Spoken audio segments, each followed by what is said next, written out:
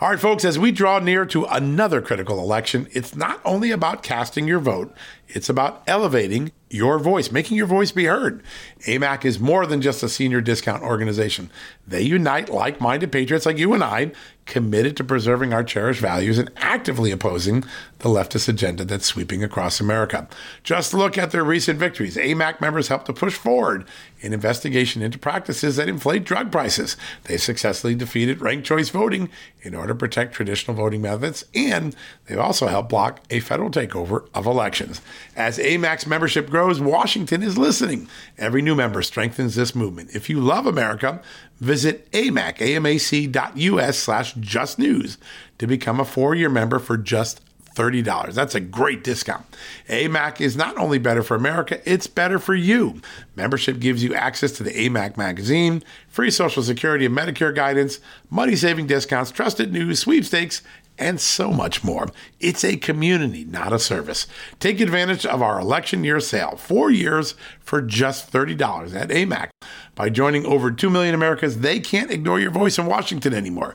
Join now at amac.us/justnews. That's amac.us/justnews.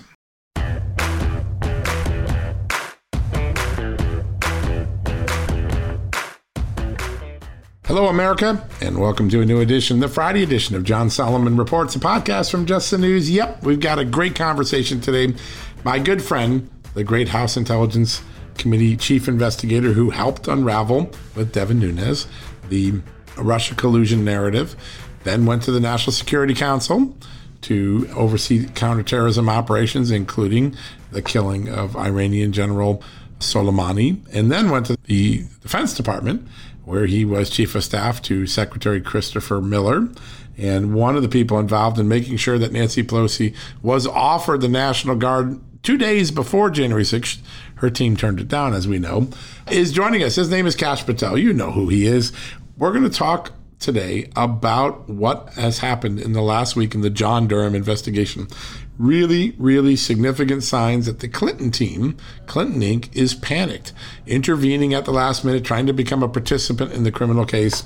Really, really significant revelations. And John Podesta, the former chairman of the campaign, Robbie Mook, the former campaign manager, the Perkins Coie law firm, the former law firm, they've all come in and said, hey, we want to block the release of evidence in this trial because we think it's covered by attorney-client privilege. Kash Patel has some pretty strong feelings about that, and we're going to walk through that and what may really be going on the inside. There's probably a much larger story. Kash is going to get to that. And then because we live in this moment of extraordinary censorship, because we live in this moment of extraordinary communication challenges, we have a president that often fumbles his words. Yesterday, he was asked about Title 42, and he answered about the mask mandate, clearly confusing them and not even realizing he had confused them. We're going to bring in one of the great communicators of all time. He is a crisis communicator. He's a political communicator. He's just an everyday human communicator. Dan Renée is here. We're going to talk about the censorship thing, the difference between President Trump and President Biden on communication, all the vitriol. Is there a way to tone it down and get back to America? We in America. A really great conversation with someone that really understands the language, the art, the expression, the body language that goes into essential, effective communication. So Dan Renée will have some really fun conversations about that. So let's not waste any time. Let's get started right away. We're going to take a quick commercial break. When we come back, first up, of course, our good friend and really one of the most essential people in helping me and others like Devin Nunes unravel the Russia collusion investigation, the Russia collusion narrative, the false narrative. He'll be joining us, Kash Patel, right after this. Hey folks, have you heard of cancer-fighting foods? The American Cancer Society discovered diets rich in fruits and vegetables may actually lower your risk of cancer. Think about that for a second. That's really important. Hopefully you hear this and run to the store for 5 servings of fruits and vegetables every day. But if you're like me, you probably don't have the time to do that, right? So maybe you should consider adding Field of Greens to your daily health regimen. Each fruit and veggie in Field of Greens was doctor selected for studied health benefits. There's a heart health group, lungs, kidneys, and metabolism groups, even healthy weight. What your body needs is in each scoop of delicious Field of Greens. I take it every day. Sometimes I put it in a shake. Sometimes I put it in my egg white omelet in the morning. Field of Greens can help prevent, treat, and cure cancer? No, but it can powerfully help you out at your next checkup. Your doctor will notice your improved health, or you're going to get your money back. Here's the most amazing thing about it. I started using Field of Greens a year ago. My cholesterol is down, my blood sugar's down, my weight's down, my health is up, my sleeping patterns are better, my metabolism is up. If you want to experience what I've experienced, go check out Field of Greens. Jump into the ring here. You're going to get an enormous benefit, and it's so simple. Single scoop, a couple of seconds, healthy lifestyle all day long. Now, thanks to our good friends at Brickhouse Nutrition, Field of Greens is going to give you a 15% off discount plus free rush shipping. All you got to do is go to fieldofgreens.com and use the promo code JUSTNEWS for your discount. That's promo code JUSTNEWS at fieldofgreens.com. Fieldofgreens.com, promo code JUSTNEWS. Go check it out. Hey folks, have you heard of cancer-fighting foods? The American Cancer Society discovered diets rich in fruits and vegetables may actually lower your risk of cancer. Think about that for a second. That's really important. Hopefully you hear this and run to the store for 5 servings of fruits and vegetables every day. But if you're like me, you probably don't have the time to do that, right? So maybe you should consider adding Field of Greens to your daily health regimen. Each fruit and veggie in Field of Greens was doctor selected for studied health benefits. There's a heart health group, lungs, kidneys, and metabolism groups, even healthy weight. What your body needs is in each scoop of delicious Field of Greens. I take it every day. Sometimes I put it in a shake. Sometimes I put it in my egg white omelet in the morning. Field of Greens can help prevent, treat, and cure cancer? No, but it can powerfully help you out at your next checkup. Your doctor will notice your improved health, or you're going to get your money back. Here's the most amazing thing about it. I started using Field of Greens a year ago. My cholesterol is down, my blood sugar's down, my weight's down, my health is up, my sleeping patterns are better, my metabolism is up. If you want to experience what I've experienced, go check out Field of Greens. Jump into the ring here. You're going to get an enormous benefit, and it's so simple. Single scoop, a couple of seconds, healthy lifestyle all day long. Now, thanks to our good friends at Brickhouse Nutrition, Field of Greens is going to give you a 15% off discount plus free rush shipping. All you got to do is go to fieldofgreens.com and use the promo code JUSTNEWS for your discount. That's promo code JUSTNEWS at fieldofgreens.com. Fieldofgreens.com, promo code JUSTNEWS. Go check it out. All right, folks, welcome back from the commercial break. I love having this guy on the show. You do too. You buckle your seatbelt. You're ready for a great ride every time he's piloting the ship. Joining me right now, my great friend, the former Chief Investigative Counsel for the House Intelligence Committee, the man who unraveled the Russia collusion scandal alongside of Devin Nunes, and then served the president on the National Security Council and the Pentagon, my good friend, Kash Patel. Kash, great to have you back on. John, thanks so much. I love being with you. I'm always energized when I talk to you because you keep bringing the actual facts to the people, and it's just refreshing. It's amazing what's going on. And you know, I've people say, oh, it's so great what all you guys did to unravel Russia collusion. And the truth of the matter is, I think we were a little off. It's worse than even I thought. I mean, it's when you see the stuff that Durham has, you go, oh my God, the CIA figured out it was contrived in 2017. Wow. It is absolutely amazing. And I want you to walk us through this week, because this is the week I think the Clinton machine imploded on itself. You can see everybody scrambling to protect their own interests, and there's going to be some crossfiring going on now. Tell us what you see in these 15 filings that dropped this week. Yeah, I think it's the irony of ironies that the Crossfire Hurricane investigation named by the FBI is now Crossfire Clinton, thanks to John Durham. These people, look, you know the law, you know cases, you know investigations, John, but your audience really needs to do 2 things. One, read the article that you put out this morning, because it is the best summary I've seen on John Durham since John Durham has been going.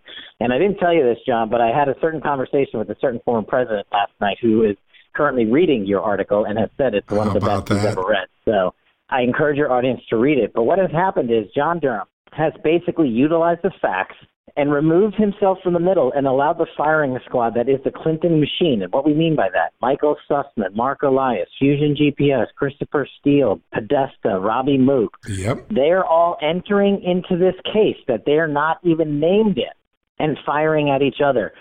And John Durham's like, well, let me step out of the way. If you got the facts and the law in a moving train that you don't need to put coal into, then you just watch it.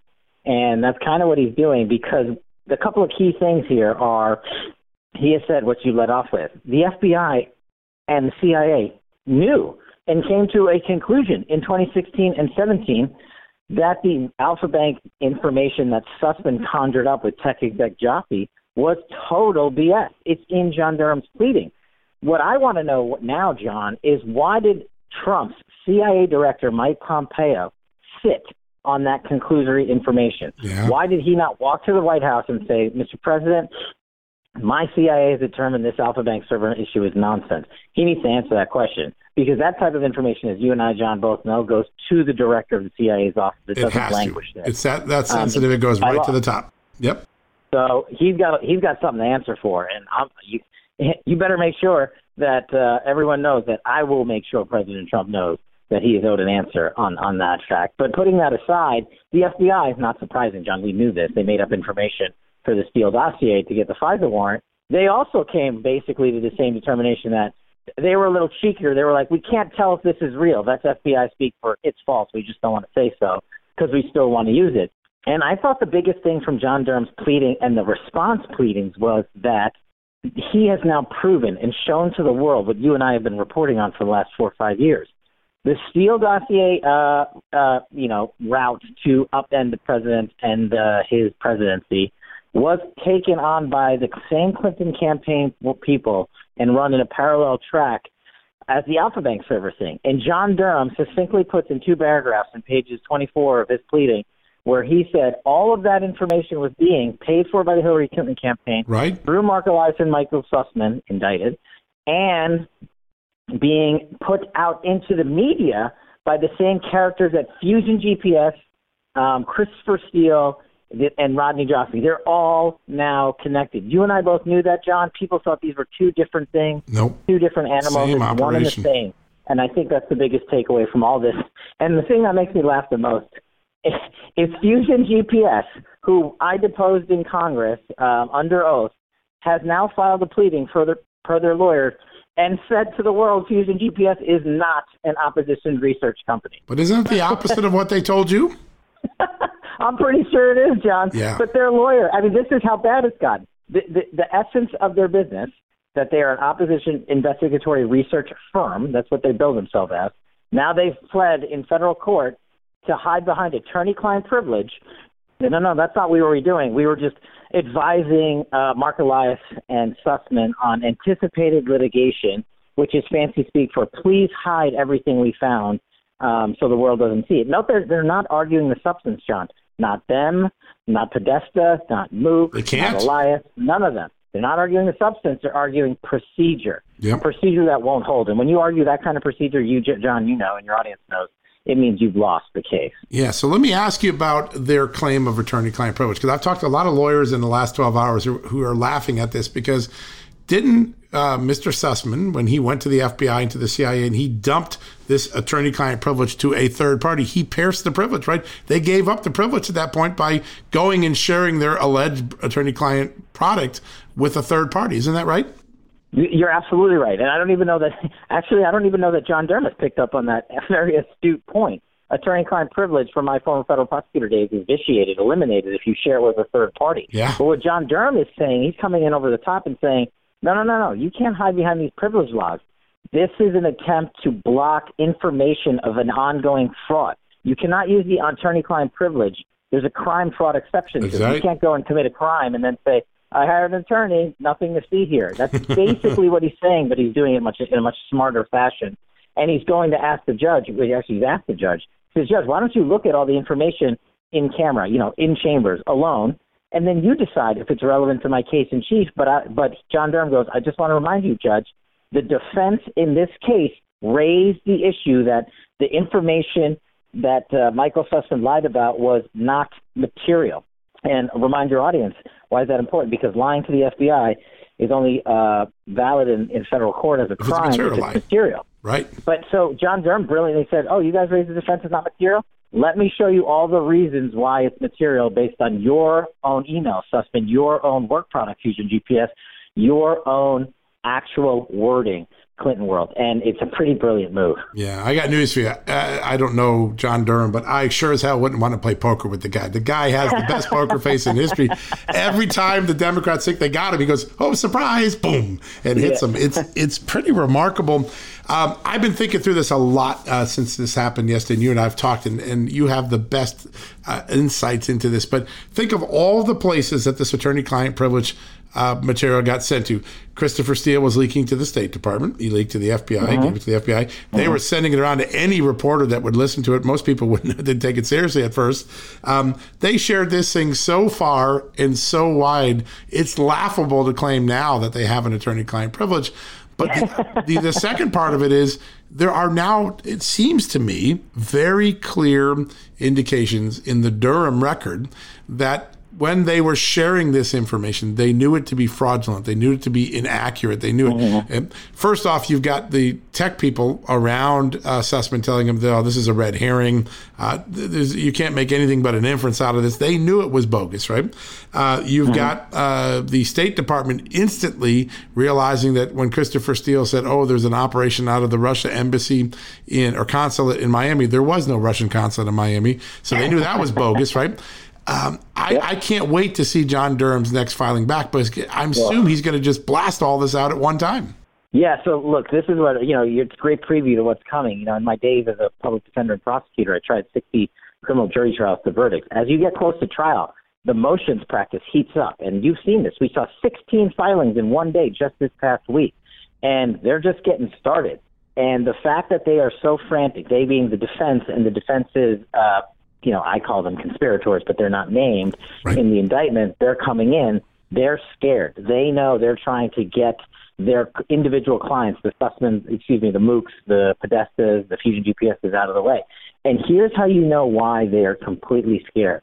They have collectively asked the judge in the Michael Sussman case to preclude Christopher Steele from testifying for the government. Yeah. And I want everybody to pause on that. The star of the Russiagate collusion conspiracy narrative, who was the Democratic, god for so many years. Now these same Democrats are saying, wait a second, Judge, you can't allow Christopher Steele to testify. You know why? Because they know it was a lie. And they know he's going to have to testify under oath. And they know he's going to kill Sussman and Clinton world. That is the ultimate irony. It's poetic justice at its finest. And it couldn't happen to a worse group of people, and they deserve it. Yeah, listen, this is serious stuff, and it seems to me that the storyline, which was very muted, very narrow when John Durham brought this indictment, you lied to the FBI. That's kind of a narrow issue, important issue, but narrow. Now you're seeing, you know what, he was going to, in this trial, he was going to show the whole scam from start to finish, and that's what they're now trying to stop, right? They don't want all these things to come out about. They don't even want the CIA analysis to be introduced. They're saying that's irrelevant. Wait a second.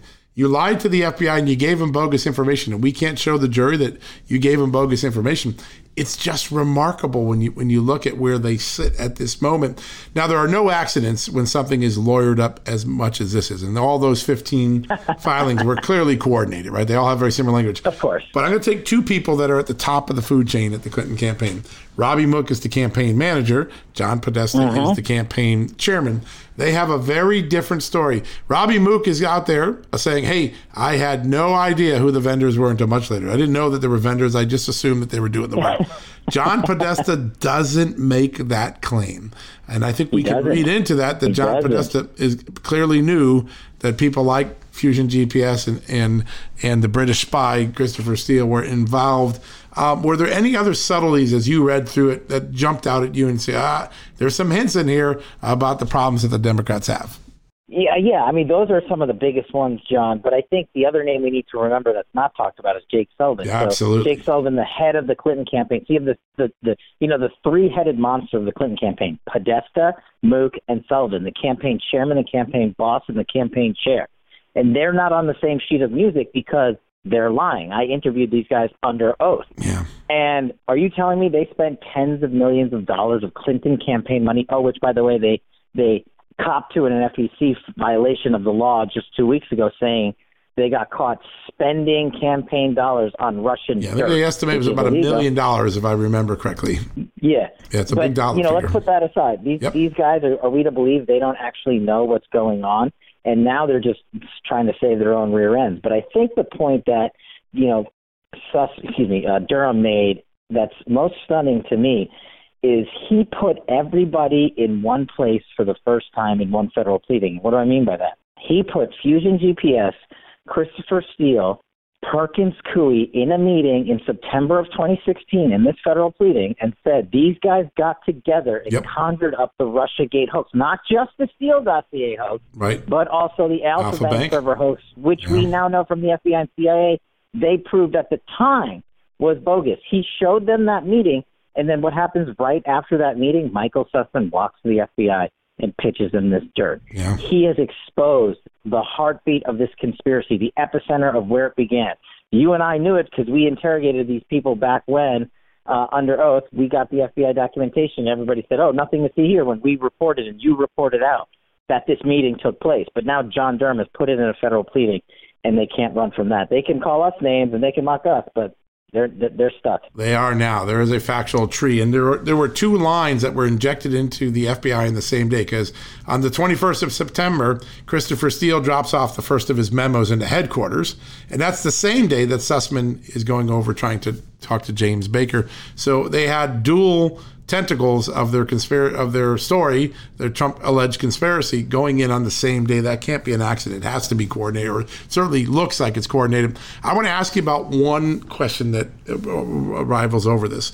They're saying that they had an attorney-client privilege and they had an expectation of an attorney-client privilege. Obviously, one of their lawyers is Michael Sussman. Did he violate that privilege when he went to the FBI, or was he instructed to go to the FBI? I think that's the big question we don't know yet, right? Yeah, and I think it's a question we didn't answer to. I don't know that John Durham needs an answer to that for purposes of convicting Michael Sussman. That's right. He's got plenty Doesn't of matter evidence for now. But to complete the story, to educating the American public on how evil and vindictive these people were, we need to know the answer to that question. And if Michael Sussman is taking attorney-client information and giving it to the Federal Bureau of Investigation, and then later the Central Intelligence Agency, there is no privilege. It's simply gone. Right. What did he give them? Piecemeal information? You can't give them parts of attorney-client privilege information and not other parts. You give them a piece, the rest, the other 99% is gone. So he can't have it both ways.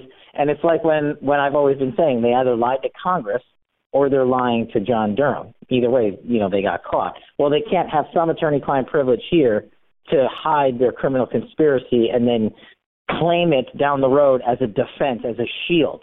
That's not how attorney-client privilege works. And even though this judge was appointed by Obama, that the law is extremely clear. I would be shocked if this judge ruled in favor of them hiding behind attorney-client privilege. Yeah, no, I think this is just a delay tactic. It's probably not going to stay on long. And I think the crime fraud exception is becoming more and more clear, because if the CIA believed these were contrived data points, I mean, someone manufactured the data points, then that in and of that self, submitting that to the government would be part of the crime. And of course, there's a lawyer doing it at that point. He may not know. And I want to stress something that these guys never gave President Trump. They all deserve the benefit of the doubt until this trial ends. The good thing about people who believe in the rule of the law, like you and I, is we believe that they get their day in court before we make our final assessment. They never allowed the Trump administration to get that sort of fairness. But the facts are really coming out in a really strong way. When you step back now, and this trial is a month off, right? It's going to happen in May unless there's a delay. What are you looking for the trial to answer for us? What are the final questions you think we'll get from that trial? I think we'll get finally a public display of who exactly was involved. We know from the pleadings, the likes of Elias and Podesta and Mook and Simpson and Bruce Orr and Lisa Page and Peter Strzok and Andy McCabe. I think all those characters are going to come out as part of this criminal conspiracy. The question I want answered probably more than anything during that trial is Michael Sussman, who ordered you to bring this information and launch this Russiagate investigation on the Steele dossier and the Alpha Bank server, because he certainly didn't come up with it all on his own. I don't think he's that smart.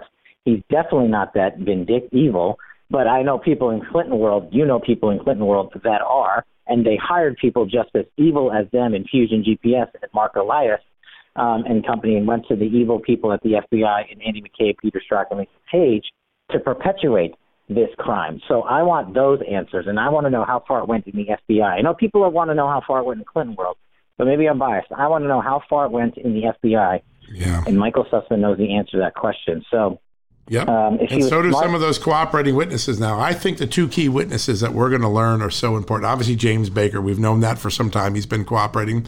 But I think the former counterintelligence chief for the FBI, Bill Priestap, they clearly have his notes now. It looks like he's a cooperating witness. Looks like he might have given some testimony. If you read between the lines, they're going to know what conversations occurred on the 7th floor. They're the first two people we know cooperating that were on the 7th floor. They're going to know what the FBI was talking about in real time. I can't wait for that because we know from an earlier document we got from Bill Priestap, he thought what they were doing to Mike Flynn was a setup, right? Well, maybe he knows more about Alpha Bank and the Steele dossier as well. I'm going to guess they're going to be two of the most important witnesses. I think you're right, and I think I'd throw in Rodney Joffe, the tech executive. Definitely. And the move we haven't talked about is a move I've almost never even heard of happening before. But the defense put forth a motion demanding that Rodney Joffe receive immunity, which is impossible because only the federal government, only the Department of Justice can grant immunity during a prosecution. Yeah. Why? The question is, what is this, political theater? No. You have to ask why the defense is doing that. They're doing that because they know if Rodney Joffe takes the witness stand and doesn't plead the fifth across the board, that testimony is going to bury Michael Sussman in Clinton world. And on top of that, Rodney Joffe has now been informed, and it's now public thanks to John Durham's pleading, he's still currently a subject of the investigation pursuant to John Durham's Friday night pleading. Yep. Still. That means he's still a criminal target. So he can plead the fifth and be a criminal target, or he cannot plead the fifth, cooperate, be a criminal target, and then get a much better deal on the back end. So I'd look out for that guy too. And he's got a lot of, he's the guy that secured that secret arrangement to spy on the White House and its infiltrated servers. So this guy knows a lot, and he's the guy that lied, I believe, and said, forget the Alpha Bank facts, get me something that shows, even if it's false, that there's a narrative and inference of Trump collusion. Yeah, and he's definitely clearly an important witness. And if he's still a subject, then that means he's still his conduct still being investigated. There's one other fascinating thing about this. This was the same Clinton administration or the same Clinton Inc. group that said there was never anything wrong with this. If you have to ask for immunity, you're now acknowledging people might have been involved in criminality because you don't need immunity if you didn't commit a crime. And I just found the last week this strategy. And of course, the mainstream media is bearing this, ignoring this. Shame on them. But we're not going to. No, the truth is going to get out there now. And I think that's one of the most important things. Cash, it is always a blast because you understand this better than anyone. It's always a blast to have you on. I have a funny feeling the next couple of weeks we're going to be seeing a lot more history unfold. I love being with you, John. And if your audience can check me out at @Cash on Truth Social and support the FightWithCash.com foundation. Fight with Cash, such an important group. Raising tons of money to help people sue who have been defamed to get their names and cleared and get their lives back. So I appreciate your support of you and your audience. Yeah, you're doing great stuff, important stuff. Thanks for all your wisdom and insight today. I think you made it a lot more understandable, which is what we were hoping you could do. So have a great weekend, Cash. Thanks, you too, John. Thanks, my friend. All right, folks, we're going to take a quick commercial break. When we come back, we're going to have a little conversation about the state of free speech in communications in America. Buckle up for that one. That's going to be a fun one right after this. Hey, folks, if you're a homeowner and you're like me, you want to protect your home, right? But when's the last time you checked on the title to your home? If you never have, listen to this. A new report on homeowners shows we all now have $16 trillion in equity. That's an all-time high in America. That's why you need protection from a scam the FBI calls house stealing. That's when the equity in all of our homes is the target, sadly, of scammers. If nobody's watching the title to your home, these scammers can transfer your title to their name, take out loans, and your equity could be gone. Poof, gone. You have to protect your equity from this despicable crime right now with triple lock protection from my good friends at HomeTitleLock.com. The first step is to check on your home's title to see if it's still in your name. Sign up with your address at HomeTitleLock.com and be sure to use the promo code JUSTNEWS. They're going to send you a complete title scan of your home's title and your first 30 days of triple lock home title protection. That's legendary protection, by the way. It's free. HomeTitleLock.com. Use the promo code JUSTNEWS. One more time, go to HomeTitleLock.com today and protect your most important asset, the equity in your home. Achieving a gorgeous grin from home isn't a total mystery with Byte Clear aligners. Just don't be surprised if all of your sleuthing friends start asking, "What's your secret?" Begin by ordering your at-home impression kit today for only $14.95. Byte Clear aligners are doctor-directed and delivered to your door. Treatment costs thousands less than braces. Plus, they offer flexible financing, accept eligible insurance, and you can pay with your HSA FSA. Get 80% off your impression kit when you use code WONDERY at Byte.com. That's BYTE.com. Start your confidence journey today with Byte. All right, folks, welcome back from the commercial break. We live in an extraordinary time in American history, and one of the things that we're seeing is transformation of free speech, transformation of the way presidents and political leaders communicate or don't communicate with the public. And so I thought it would be really fun to bring in somebody who knows how to communicate, who has advised some of the biggest entities and political players and countries in the world, from the U.S. Chamber of Commerce to the Kingdom of Saudi Arabia, even the Chandra Levy family at one point. I'm sure you remember that big scandal. Joining us right now is the managing director of K Global, Dan Renee. Dan, great to have you on the show today. Hey, John, thank you so much for having me. Excited to be here. It is a great time to be talking about communications because we're trying to figure out what the truth is every day. And also we're living in an era where some people have become self-proclaimed checkers of the truth. Sometimes they're not always accurate in their checking, but I want to start with something a little more basic. We've now had two very different presidencies back to back, the sort of bombastic, Twitter-driven style of Donald Trump, where you never had a doubt where Donald Trump stood at any given moment, to now the little bit more murky, not always accessible president, and sometimes a disconnect between the president and his chief spokeswoman on the podium, Jen Psaki. Talk a little bit about the very different styles, almost the whipsaw styles of the last two presidents. You know, it's night and day. There's a huge difference between the two.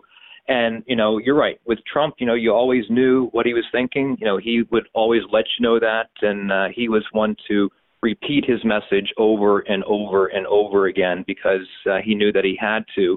Because, unfortunately, there was going to be a media filter surrounding anything and everything that he was going to do.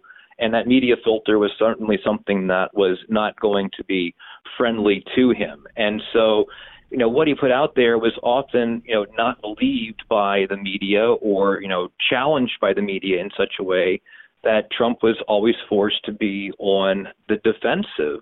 When, in fact, when you're supposed to be communicating effectively, you need to be on the offensive. And so Trump was always having to go out there and repeat that message over and over and over again, which was a good thing. But unfortunately, with all of the challenges that would come his way from Russia to all of the other accusations that were out there, multiple impeachments, etc., it came down to the fact that he was having to go and spend a lot more time on defense, and they were slowing progress. His challengers were slowing progress every step of the way. Yeah, he couldn't go on offense. He always had to be on defense. I mean, there were a few moments where he was on offense, but it was rare. You're right. Absolutely, and it comes down to human nature. When you are defensive about something, people might assume you have something to be defensive about, and so that's why when we advise clients, we talk about it's better to talk about what you are doing versus what you're not. It's better to talk about things that are defining yourself versus allowing other people to define you. And that's something that really got in the way of the previous administration. Yeah. But you look at what's happening right now with the Biden administration, you've got a lot of people out there that are kind of protecting the message of the president and allowing him to go on offense very easily, because anyone who's challenging is all of a sudden, they could be called a racist. They could be called, there could be a conspiracy. There's something out there that is, an explanation that no one knows about. And despite the fact that the stories change on a regular basis, anyone who's out there that's kind of challenging out there, they might have their Twitter throttled. They might have, more challenges on social media. They might not even have an opportunity to get the message out. I mean, let's look at what happened with the Twitter censorship of the New York Post and other outlets out there too. I mean, there are lots of people that have put out real information that was challenged by others that, unfortunately, never got to see the light of day. Yeah, it's pretty remarkable. I want to talk about a couple of moments because they're just awkward moments that I can't remember. I can remember Jerry Ford falling while bowling. I mean, there's always a moment in the presidency where you go, oh, well, that was just one of those bloopers, and it happens. And, Ronald Reagan being caught on the mic saying SOBs, and there's moments. But there was a moment this week where I assume a White House staffer dressed up as the Easter Bunny literally pulled the president from having a conversation about Afghanistan. Never seen such a moment where the president basically pulled away and not allowed to answer a question about a substantive policy thing. And it's happened in the aftermath of several moments where the president said something usually about security or the world, and then a few days or hours later, his chief spokeswoman in the White House or the Pentagon had to retract what he said, and a lot of it had to do with Russia. Are we going to Ukraine? All these different things. When you look at this from crisis communication standpoint, and that's your expertise, what's been going on? Is the staff around the president too fearful to let him ad-lib? What's going on in your best interpretation? Well, it's got to be a tough job, regardless as to who the president is, or frankly, whoever your client is or your boss is. When you're kind of in charge of the communications aspect of things, you might have to walk some things back here or there, but it becomes that much more important the more important you go up the food chain. And I don't think there's a whole lot more important than the president of the United States out there. And so I get it that they're trying to protect him from making mistakes and that sort of thing. But, John, we're all human beings. Yep. We're all going to make mistakes. And, that goes for me. That goes for you. That goes for Joe Biden. And, frankly, that goes for Donald Trump, too. That goes for anyone and everyone. Yep. It's not unusual for people to have to walk back statements or people to make a mistake, especially someone that's in political life. They're going to talk a lot. They're going to give a lot of speeches. They're going to mess up once in a while. Yeah, it's inevitable. We're human. Right. And that's okay as long as we can be upfront and honest and forthright about it all. Yeah. If we start to trying to cover it up or to try to make excuses or try to do something that would otherwise be in the way of what the truth is, we know what's going on. We know that people, in their 70s and 80s might have senior moments from time to time. Again, it's okay as long as we're being honest about it and making sure that people understand, because once you lose that trust and that authenticity, once people see this over and over and over again, it's not going to fly anymore. People are going to realize that, we might have a more serious problem on our hands than we otherwise would be aware of. Yep. And, if you're able to go out there and explain and share and talk about how you're human and this was a mistake and this is what you meant to say, fix a problem. And you know what?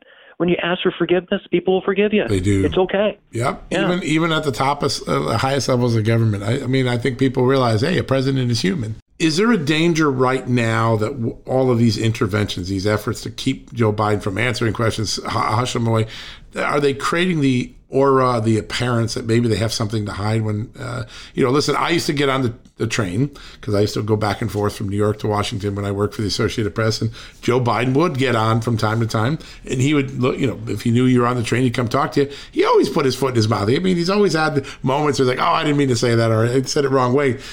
Is there a danger now that they're creating the perception they have something to hide with all of these awkward moments of cutting him off? Well, again, I think that what we're seeing and what you're pointing out is lots of these awkward moments that are kind of going forth with either a explanation that doesn't really make a whole lot of sense, or a little bit of a cover up, or like you point out that intervention. And so, one on their own can be explained away or easily understood, but when you have so many of them, it does start to plant some seeds of skepticism in people's minds, and those conversations start to grow about is there cognitive decline, or is there a broader issue here? Right. Frankly, John, we live in a skeptical age. Yep. You know, and from Watergate people, forward, we've been living in an increasingly skeptical age. Yep. Right. And so, you know, just because, you know, you put out a explanation or you try to explain something away in these sorts of things, you know, we should never assume that the audience or the reporters that are seeing this are actually going to believe us. And there's going to be a time, if there is a larger issue, that it eventually is probably going to come out. And so, you know, the more you try to hide those things, you know, the more you risk your credibility. Yeah. And as a communicator, you know, our client's credibility is their most fragile asset. That reputation is what you want to protect more than anything. And so, you know, in having these incidents, you know, increasing in frequency, you know, if I was a communication advisor, I would try to figure out, okay, how can we avoid this from happening? Yep. How can we script things a little bit better? How can we make sure that folks stay on the message they know is going to resonate to our audience? Yeah, these are just the basics of comms, and it seems like they've lost a little bit of that. I want to take advantage because we're lucky enough to have Lily, one of the greatest crisis communicators in America on here. So I want to walk you through a couple things. First, walk me through. I mean, right now, Peter Doocy is sort of the Sam Donaldson of this White House. Sam Donaldson terrorized presidents from Ronald Reagan to George Bush with his tough questions. Doocy asked the first questions. The way that Jen Psaki has handled this by becoming increasingly personal and name calling and things, if you were to sit her down and say, hey, here's what I would do to deal with Peter Doocy, what advice would you give her? Or are you comfortable with the sort of slug it out, throw it, make it personal style that she's used with Peter? You know, it's funny. People really don't make decisions based upon who scores the most points in a debate. The sparring is exciting to watch. Yep. But is anyone really making their minds up based upon how those questions are answered or how the questions are being asked? It's sparring. It's interesting. It's exciting. It's politics. It's a sport, John.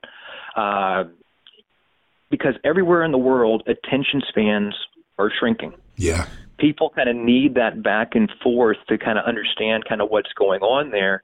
You know, and it's no accident we see, you know, more graphics, fewer words, shorter quotes, that kind of stuff as we're talking. But, you know, that excitement that comes from that sparring is what really builds the day. And, you know, for folks in the White House that probably want to avoid making news with some of the stuff that they're doing, right? You know, it's probably better not for them to engage in a way with that sparring that's interesting. It's going to tune in viewers that obviously aren't going to change their minds anyway.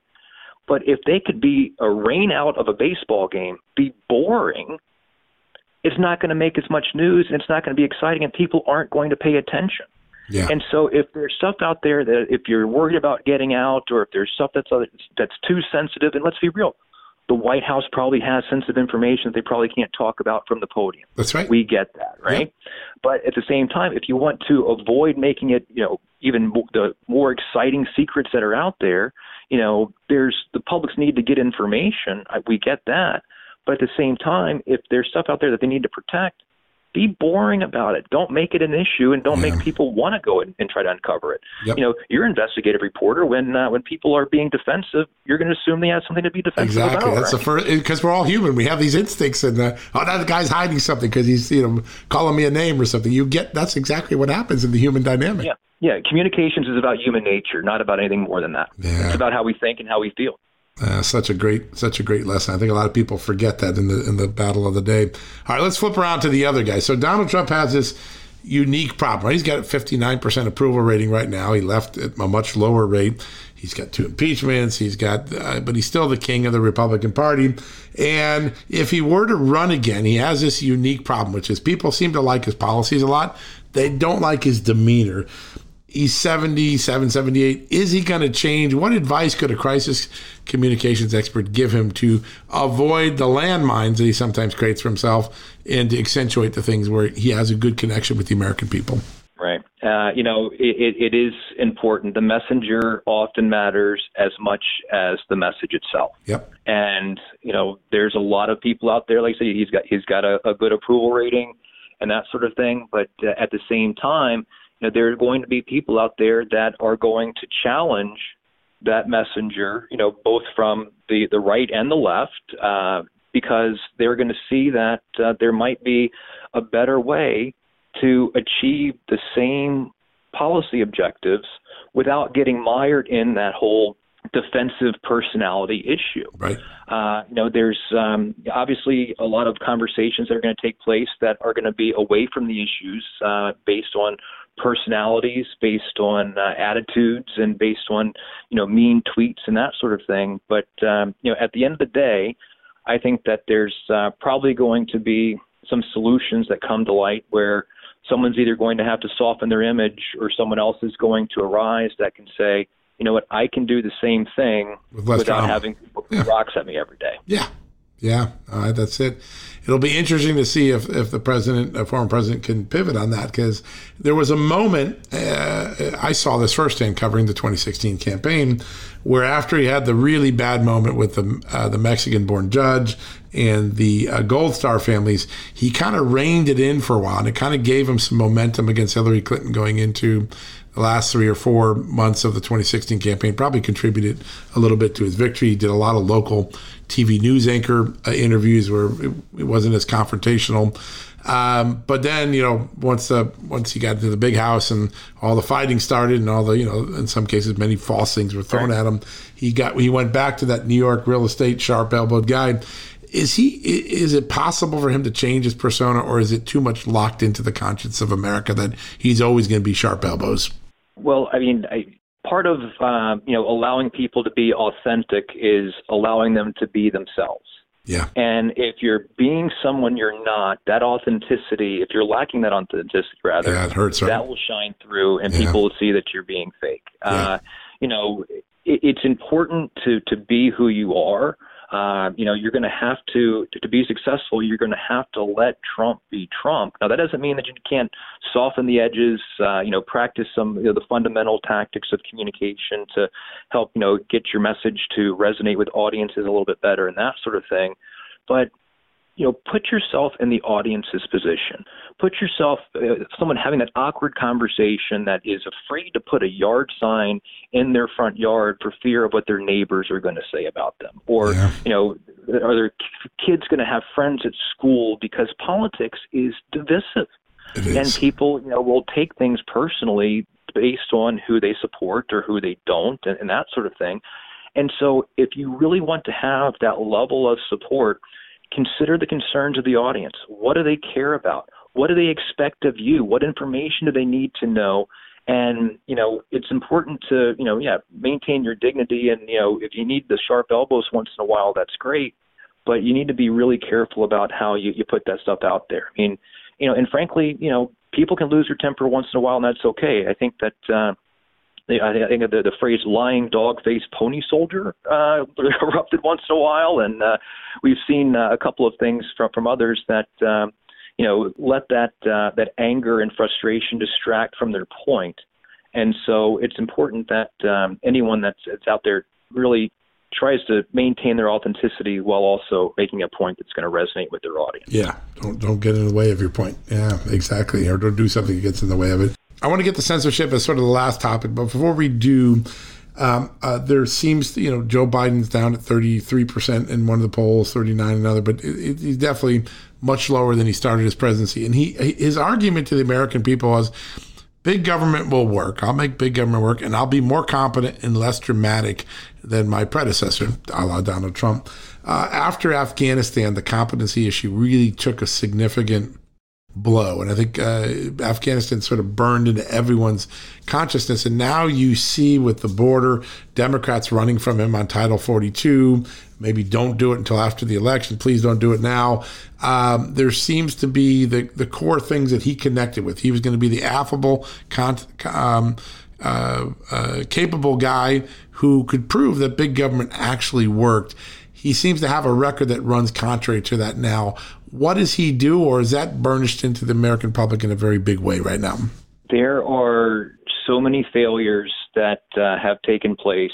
There's a lot of folks out there that that are having a rough time accepting all of these things that have gone wrong. And on top of that, the inflation that we're all feeling, the economic uncertainty that's out there. There's a lot of things out there that are going to make people skeptical, and it's going to be really tough to bridge over and to maintain that same message moving forward. And there's got to be some sort of adaptation or some sort of admission along the way that perhaps some of the decisions that were made weren't necessarily the best decisions, but we have to deal with it and fix the problems as they go.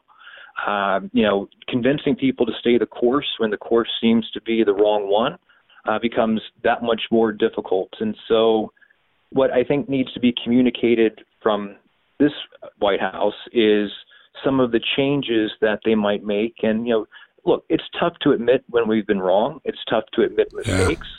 But you know what? If we do, and we talk about not only the mistake that was made, but what can be done to fix it, then maybe talk about doubling down a little bit on some of these solutions that they've started. And, and if that works for their audience, the people that put them in the White House to start with, yep, then that's going to work for them. Now, again, I think that's going to be a tougher sell, especially in the midterms.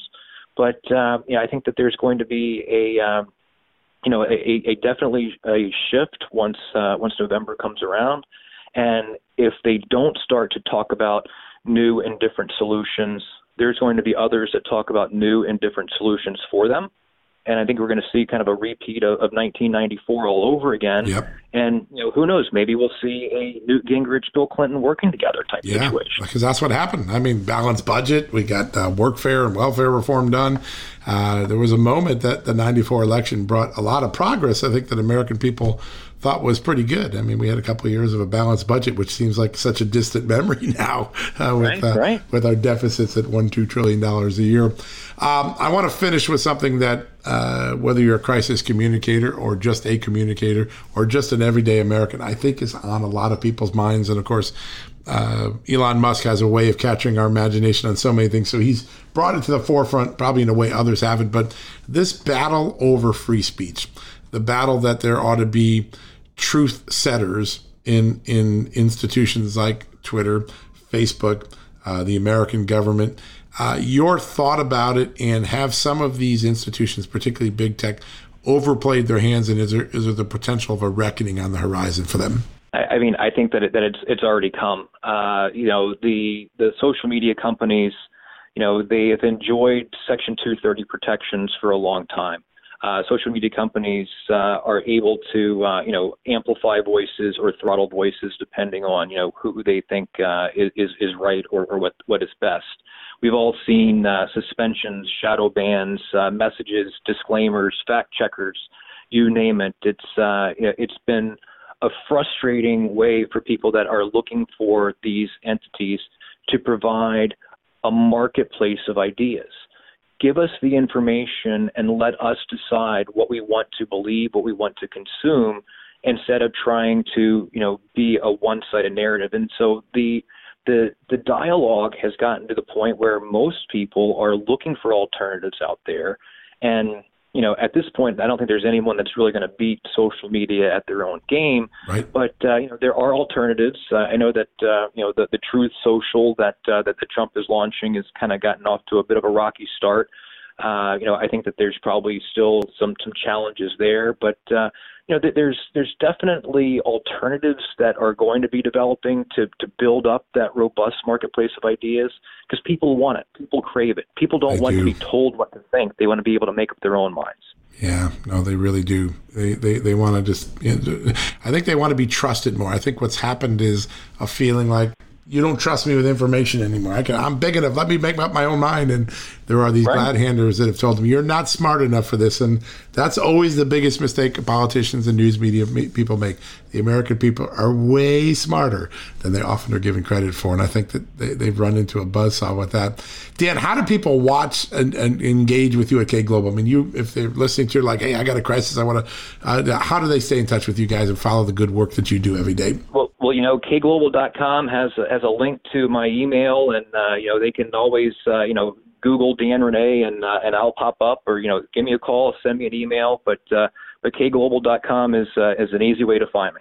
Yeah, well, I am a huge fan of all the work you've done, and it's fun to get you on this podcast. We got to do this regularly because I think the world of communication is going through extraordinary upheaval, and I think there's a lot of lessons and case studies being written right now of what to do and what not to do. So we're going to have you come back and referee more of that in the near future.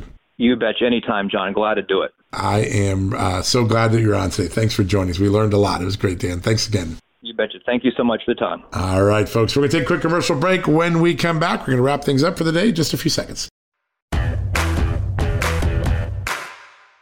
Delve into the shadows of the mind with Sleeping Dogs, a gripping murder mystery starring Academy Award winner Russell Crowe. Now available on digital. Crowe portrays an ex-homicide detective unraveling a brutal murder he can't recall. Uncovering secrets from his past, he learns a chilling truth. It's best to let sleeping dogs lie. Visit sleepingdogsmovie.com/Wondery to watch Sleeping Dogs, now on digital. That's sleepingdogsmovie.com/Wondery. CarMax is putting peace of mind back in car shopping by putting you in the driver's seat to find a ride that's right for you. Because at CarMax, we believe you shouldn't just settle for a car. You should love your car. That's why every car we sell is CarMax certified quality, so you can be sure with upfront pricing that's the same for every customer. So don't settle. Find love at first drive and start shopping now at CarMax.com. CarMax, the way car buying should be. All right, folks, that wraps up another edition of John Solomon Reports. I hope you enjoyed it. I sure did. I really learned a lot. Kash Patel's insights are so interesting. He really understands this case because he knows all of the minutia detail and the big picture because of all the work he did. Remember, he sat across from a lot of these characters and interrogated them, talked to them about it.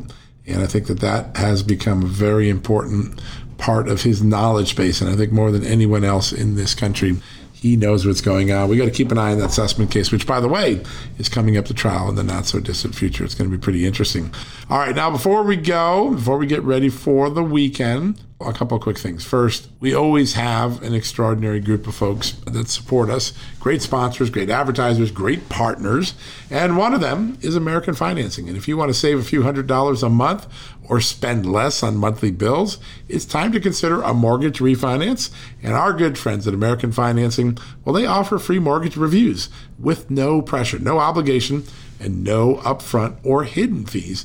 Just a simple conversation around ways to save up to $1,000 a month. Just a simple conversation around ways to save up to $1,000 a month. Think about that. I said it twice for a reason. That's really a lot of money, especially in an era of inflation. So all you got to do to get started, call 866-890-7706. That's 866-890-7706, or visit AmericanFinancing.net, NMLS 182334, and MLSConsumerAccess.org.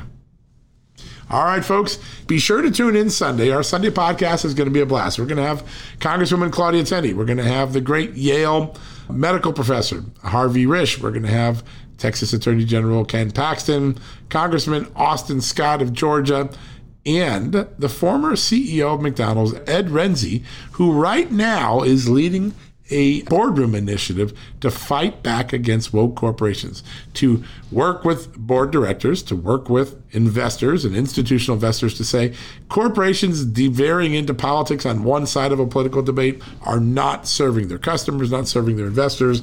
They're putting the value of companies at risk, like we've seen with Twitter, like we've seen with Disney. He had an amazing conversation on our TV show. Check them all out this week. It's going to be a great show. All right, folks, have a great weekend. God bless. We'll be back on Monday with another round of great interviews and exclusive stories right here on John Solomon Reports, a podcast from Just the News. Folks, everyone knows the next medical crisis is just around the corner, whether it comes in the form of a pandemic or something much more mundane like a tick bite. You and your family need to be prepared. That's what we learned from this last pandemic, right? That's where the Wellness Company comes in.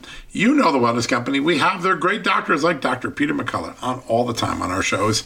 The Wellness Company and their doctors are medical professionals that you can trust, and their new medical emergency kits are the gold standard when it comes to keeping you safe and healthy, and most importantly, prepared.